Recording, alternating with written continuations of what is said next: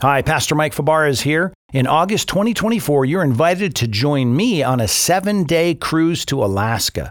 Delve into God's Word while taking in the rugged beauty of the Alaskan coast. Visit focalpointministries.org/Alaska. Today on Focal Point with Pastor Mike Fabarez. The corporate mission of the church is to give that eternal grace message, which is Christ and Him crucified, and proclaiming that to the nations.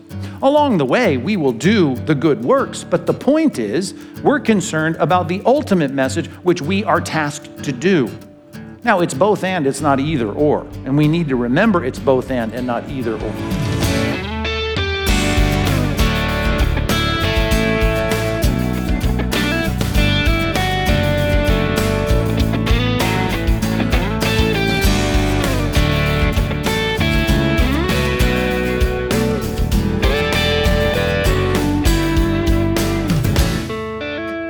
Ever heard the quip, some Christians are so heavenly minded that they're no earthly good? Well, the opposite is also true. If we only do good and fail to share the gospel, then we've missed the main point. Today on Focal Point, Pastor Mike Fabarez explains that earthly blessings are nice, but they are temporary and should point people to an eternal, saving relationship with Jesus Christ. I'm Dave Drury, and we're in Acts chapter 8, and now here's Pastor Mike Fabarez with a message titled, Grateful for Secondary Benefits. The last time we were together, we started a study of Acts chapter 8, and my study of that chapter led me to entitle our study of this chapter, Gospel Advance, which sounds real good as long as someone else is doing it, because if I'm involved in advancing the gospel in my generation or my culture or my office, my neighborhood, it can be scary. It is a fear-inducing kind of thing. As a matter of fact, your last message, Pastor Mike, reminded us of all the cultural pushback that we can get and even persecution that we may endure if we try to advance the gospel in this world. And all of that is true. I understand it can be a scary thing, but I also want us to remember, as we'll see today in verses 5 through 8, that it should also be a joyful experience. There should be joy in the process. There ought to be joy, obviously, in the product. If you think about Luke chapter 15, it was really surprising the extent to which Jesus went to say that when one sinner repents, there is joy in heaven. The angels in heaven rejoice. That's just an amazing thought that if you have success in advancing the gospel into one more person's life and they respond rightly by repenting of their sins and trusting in Christ, that there's some kind of joyful celebration in heaven. That's just a big deal. And of course, if you've ever experienced it, of course, that joy seems to overflow onto earth and you have a sense of gratification and fulfillment. How good it is to really be the agent that brings someone to faith in Christ. That is a good thing, a gratifying thing. But sometimes we don't experience that, not because we are not well versed in the gospel, not because we're not good at defending the faith. Sometimes we may be really good at all those things, but we miss out on this joyful experience because of something we're failing to do. And I'd like to look at that component that's often missing in our evangelism, and it's found here in Acts chapter 8, verses 5 through 8. And I think if we think this through carefully, we'll recognize there's a lot more to this other component than we tend to think, particularly if we're just focused on that message, which is critical and essential and foundational. But there's more to it going on in this passage. Now, let me read this for you from the English Standard Version, and I know even as I read it, you're going to throw a flag on the play. I just know you're going to throw a flag. You're going to say, well, that's a great passage, Pastor Mike, but I don't understand how we can do that. I get this. The book of Acts is a unique transitional book. Talking about even in the book of Hebrews, how that first generation that was given a New Testament message did not have a written New Testament. Therefore, God was authenticating that. The word translated in Hebrews chapter 2 is to attest. There was an attestation of the message through miraculous signs. And we're going to see Philip here go into a new region, and he's going to do those things. And you think, well, that'll be great. I could have a lot more joyful experience doing evangelism if I could, heal the sick and raise the dead and all that too. I get that. But do not dismiss this passage as we often do as, oh, well, yeah, they have special apostolic age kinds of things going on. And since it's different now, mine's just a duty and a drudgery and a fear-inducing process. Listen, there is something in this paradigm that you need to pick up that I think may change the way you even approach our task. Matter of fact, there's a lot of enjoyment that we can even get from the process of doing what God asks us to do beyond just sharing a message, and I want to show it to you in this text. So let me read it for you, beginning in verse number 5, when it says, Philip went down to the city of Samaria. Down to the city. Down. If you go to Israel with us, you'll know that the Samaria is an area that now we call the West Bank, and if you know a little bit about politics between 1940 and 1960, 70, you'll recognize that that area there, the West Bank, is north of Jerusalem. Jerusalem and the surrounding region, Judea, up north in the West Bank, or what was then Samaria, that is north, and yet it says gone down. If we go to San Diego, we say we're going down to San Diego. If we go to LA, we're going up to LA. But in those days, particularly the people that traveled on foot, even the topography would remind you, Jerusalem's at about 2,500 feet above elevation, sea level. You left Jerusalem, the 7 hills there, you would go down from Jerusalem.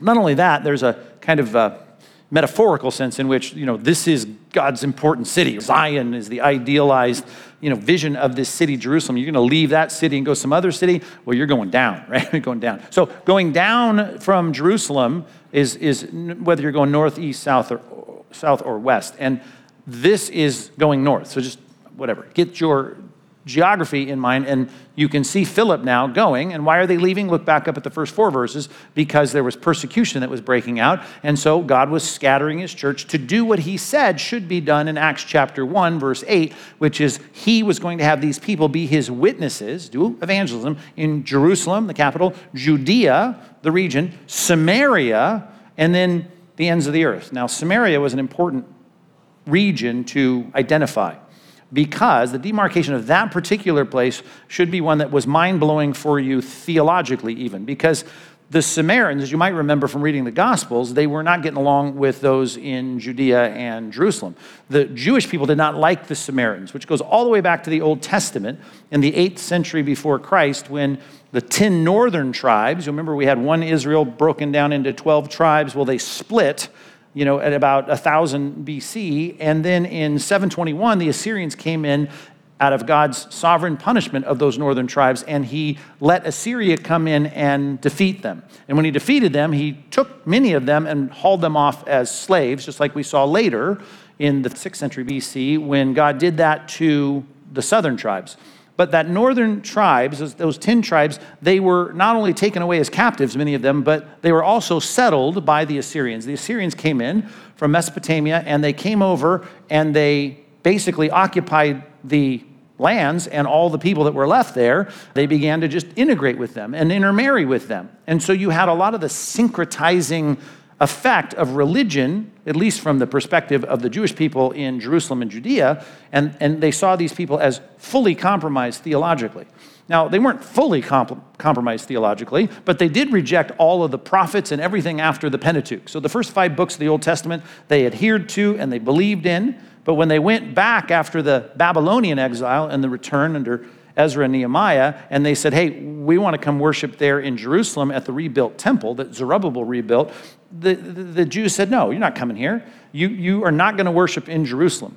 And so they ended up in the northern tribes here, which ended up being called Samaria. They ended up building their own temple in a place called Mount Gerizim. All of that just to remind you of those little phrases in the gospel that you'll read. Whenever a Samaritan comes up, you'll often find some clarifying parenthetical statement like, oh, and the Jews have no dealings with the Samaritans. Remember when Jesus was traveling through Samaria, which most Jews did not do, as he was getting up to Galilee, back where he was born, doing ministry up there, up north, where there was an enclave of Jewish people, it says, had to go through Samaria, which of course he didn't have to, because most Jews went around the Transjordan, across the Jordan River to get up to Galilee, but instead he went directly through it because he had a mission. He was preparing the way for guys like Philip and the church to do evangelism there. And as he sat there with the woman in a place called Sychar, we call her the woman at the well because he has a conversation with her at the well. You'll remember that even she says, why are you talking to me? Right? You're a Jew and I'm a Samaritan woman. We don't get along, because that was the animosity and hostility that the Samaritans had with the Jewish people. So Philip is going into theologically hostile territory, culturally hostile territory, but he goes in there just like Jesus had done, and he's going to share the truth about the Christ. So let's read that sentence again, verse 5. Philip went down to the city of Samaria, we don't know which one of the cities, a major city, and proclaimed to them the Christ. And the crowds, with one accord, ran him out of town because he was a Jew and they were Samaritans, and they said, we don't want anything to do with your theology. Underscore and highlight all of that. Do you see that there in verse 6? Not what you would expect. The crowds, with one accord, paid attention to what was being said by Philip. When they heard him and not just hear him talk about the gospel and the Christ, and they saw the signs that he did. Two things here. Well, what kind of signs did he do? We're talking about billboards, sandwich boards. What was he doing? No. We're not talking about those signs. As a matter of fact, the word sign throughout the New Testament is used in a technical sense of these miraculous things that the apostles in Christ did. Well, here's a unique experience of someone, later known as Philip the evangelist, who's doing some of the things that the apostles did. Miraculous signs. Like what? Well, the demons, they're always out for the worst in human beings, right? As John 10 says, Satan just wants to steal, kill, and destroy. He wants to mess things up. And I'm on a sidebar here, but if you think about all the things the Bible says Satan wants to do in the lives of people, right? They're all destructive. They're all negative. And they're not all like, heads spinning around and projectile vomit and eyes turning green. That's not, I know you've seen that on TV, but he wants to mess up relationships. He wants to make factions in the church. He wants to see families destroyed. He wants divorced homes. He wants, all the bad stuff, including even physical ailments, as you saw Job's body being touched by Satan in the Old Testament. Remember, all of that. So unclean spirits who have it out for the worst of human beings, as Philip comes into town, what was he doing? Well, he was doing things that ejected these spirits, crying out with a loud voice. They came out of many who had them, and some of them had the effects of some kind of ailment, right? Like paralysis. Many who were paralyzed or lame were healed. Wow, that's amazing. So that there was much joy in that city. You're talking about joy. Yeah, evangelism would be a whole lot better if I could just go to a mission hospital, walk through, then just healed. Yeah, now let me tell you about Christ. Yeah, that's great, awesome. That would be great. But that's not what you can do. I get that. I understand that. But do not miss the paradigm. And the paradigm is there's two things that Philip is concerned with. About people getting their names written in the Lamb's Book of Life, you've got to get right with the Christ. You've got to know Jesus to have that experience. And what surrounded that were signs that pointed to the God who had the grace in Christ to save you. Hey, look at that God. He's a good God. Matter of fact, Fred, that's in a wheelchair, listen, I'm going to pop him out of that wheelchair. There's a good thing that God did. Now listen to me about the Christ, because those two legs that weren't working that now are working are not going to work again because they're going to be laid in a tomb one day. So that is a temporary fix. Even if there were blind people in that town, right? Those eyes that now are seeing that weren't seeing, guess what? Those eyes are not going to be seeing in a matter of decades. But that temporal thing is a big deal. It gets people's attention, and it's a good thing. Any good thing, according to James chapter 1, verse 17, is a gift from God. Anything good, every good and perfect gift comes from God. So when God does those good things, we know this. It's God injecting himself into space and time to provide things that are beneficial, that are favorable, that are enjoyable for human beings. And human beings are in a state of rebellion, moral rebellion against God. And when God gives good things to bad people, which is what we all are, we call that in the Bible grace. God gives grace to people. He gives grace to people, and we always think about grace in terms of the ultimate gift of grace, which is eternal life, which is bound up in the message of Christ. You get right with Christ, you get grace, you get to go to heaven when you should go to hell. Hey, guess what? If you're in a messed up world where things in the world are messed up, as he said would happen in Genesis 3, you are morally rebellious, you're going to live in a world of physical rebellion. Even your body's going to rebel against you.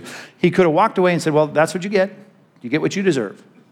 But instead, from time to time, we see in the Bible even miraculous things where God is saying, I'm reversing all that, in a gracious act of mercy for people. Those are also grace. They're grace on a different scale.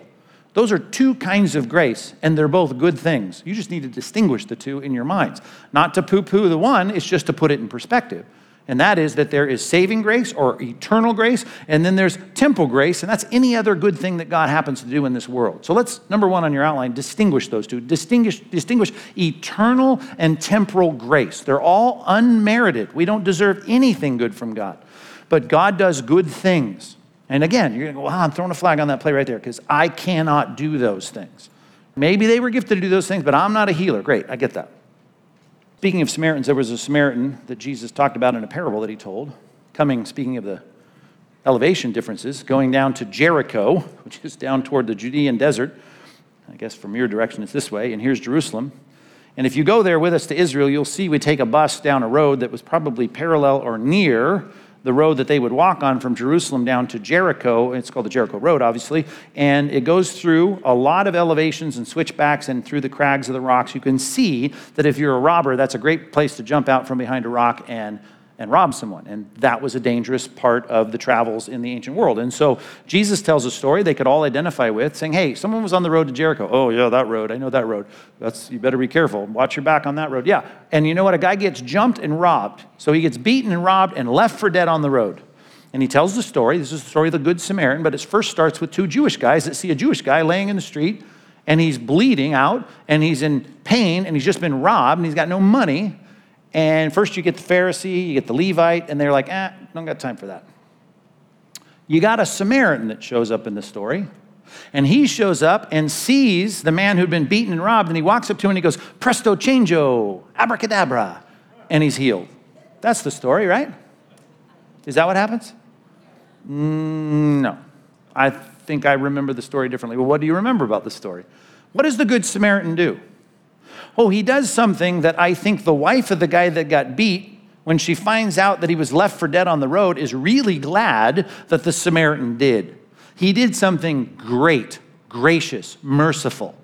He takes his wounds and he pours his oil from his backpack or his knapsack or the donkey's bags, and he pours it on the wounds, and he takes wine, the antiseptic, and pours it on the wounds. He takes bandages and he bandages them up. He puts them on his animal. He takes him to an inn to convalesce. He pays the fee. Of course, the guy has no money on him because he's been robbed. And then he says, listen, guy, if he racks up any other bill or needs anything, I'll be back by this way and I will pay whatever bill he racks up. It's amazing. Super gracious.